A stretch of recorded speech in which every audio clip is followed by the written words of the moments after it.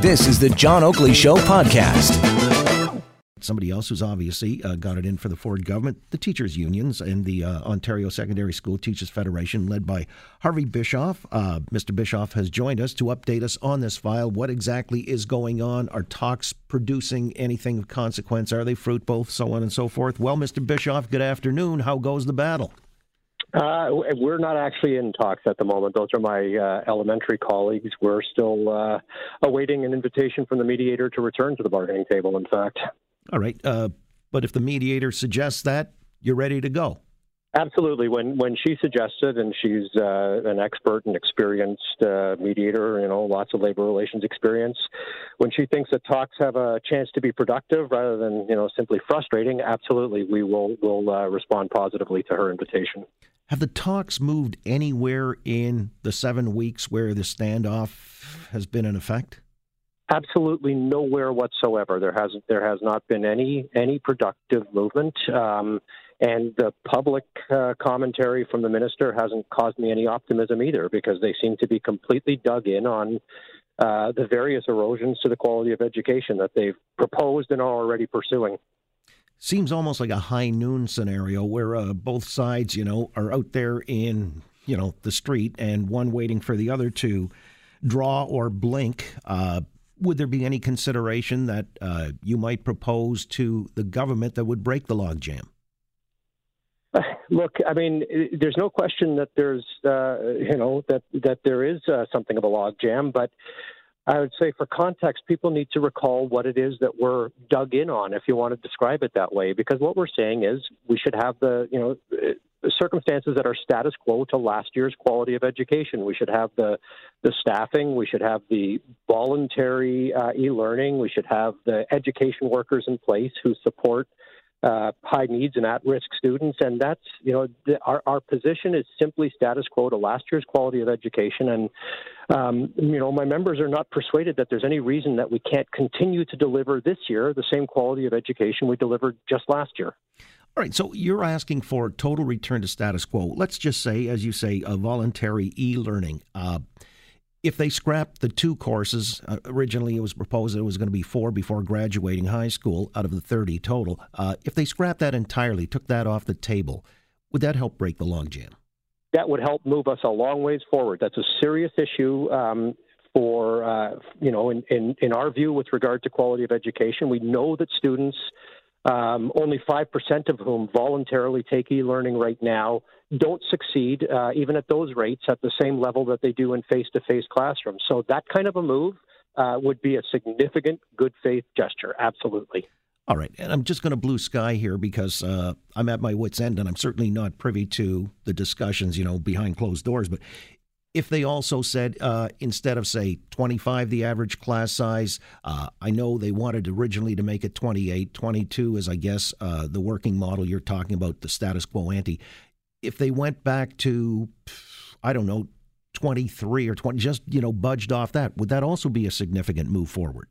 So now we're talking about exactly the kinds of things that we should be discussing at the bargaining table. And there are, there's a path forward that would maintain quality of education, that would require some creative problem solving, and that should be discussed at the table, but we haven't seen any willingness whatsoever to go in that direction at this stage.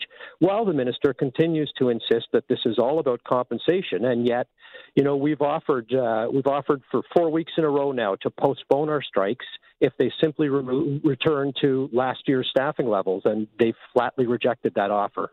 All right, but Mr. Bischoff, again, if they were to cede somewhat on class size, the e-learning, not mandating any of that, putting that on ice for the foreseeable future, but then they did say, you've got a seat on the 2%, we'll give you the 1% as they proposed in their legislation.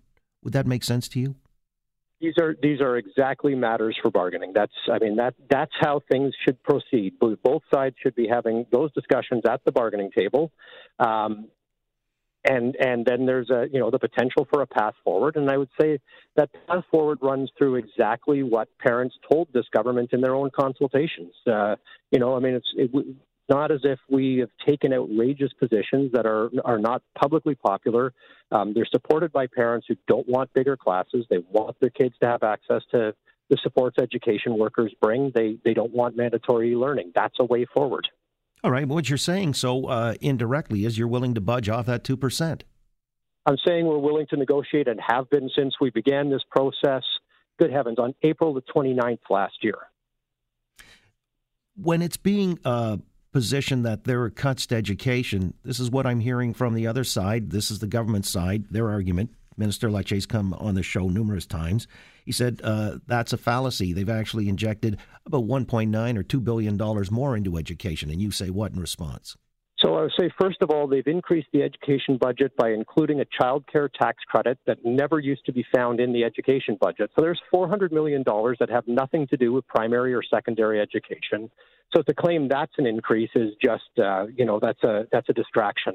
At the same time, they haven't kept up with inflation. And therefore, in real terms, the education budget is falling behind. They haven't kept up with enrollment growth. So what that means this year is there's been a $54 per student decrease in funding. That decrease is projected to get worse. But any claims that the education budget has been increased don't align with inflation, with enrollment growth, and with the fact that per student funding has actually gone down. And that's where the rubber really hits the road. So, barring the mediator calling you back to the table, what are your next steps as the union head? So we've announced this afternoon that we'll be taking action in a select number of districts come Tuesday. There will be a full withdrawal in about a quarter of my members on Tuesday, and beyond that, my sincere hope is that we get back to a bargaining table and start making real progress. And between now and then, if the minister wants to commit to last year's staffing levels, we'll postpone that strike. I see. But barring that, you're saying next Tuesday there is going to be a full province-wide strike then? No, not province-wide. It'll be an action in select districts, very much like the last several weeks have been. Not including this week, of course, because we took a hiatus during the exam period because we didn't want to have a negative effect on that, very critical time in students' education lives. Now, with your elementary colleagues, there were also province-wide strikes in addition to rotating strikes. Would you ever consider going province-wide? We will consider whatever it is that will allow us to move forward and secure the quality of education. So nothing is really off the table. But I will say we've been very, very measured in the actions that we've been taking. We've been trying to balance the need to raise attention to these issues with the fact that there is a negative effect on students and families, so we've been trying to balance that, be measured and thoughtful, and we're not going to. That's a principle we're not going to abandon. All right, and the impasse continues, barring the mediator calling the two parties back to the table. Appreciate the update very much. Thank you. Thank you for your time. Harvey Bischoff again heads the Ontario Secondary School Teachers Federation.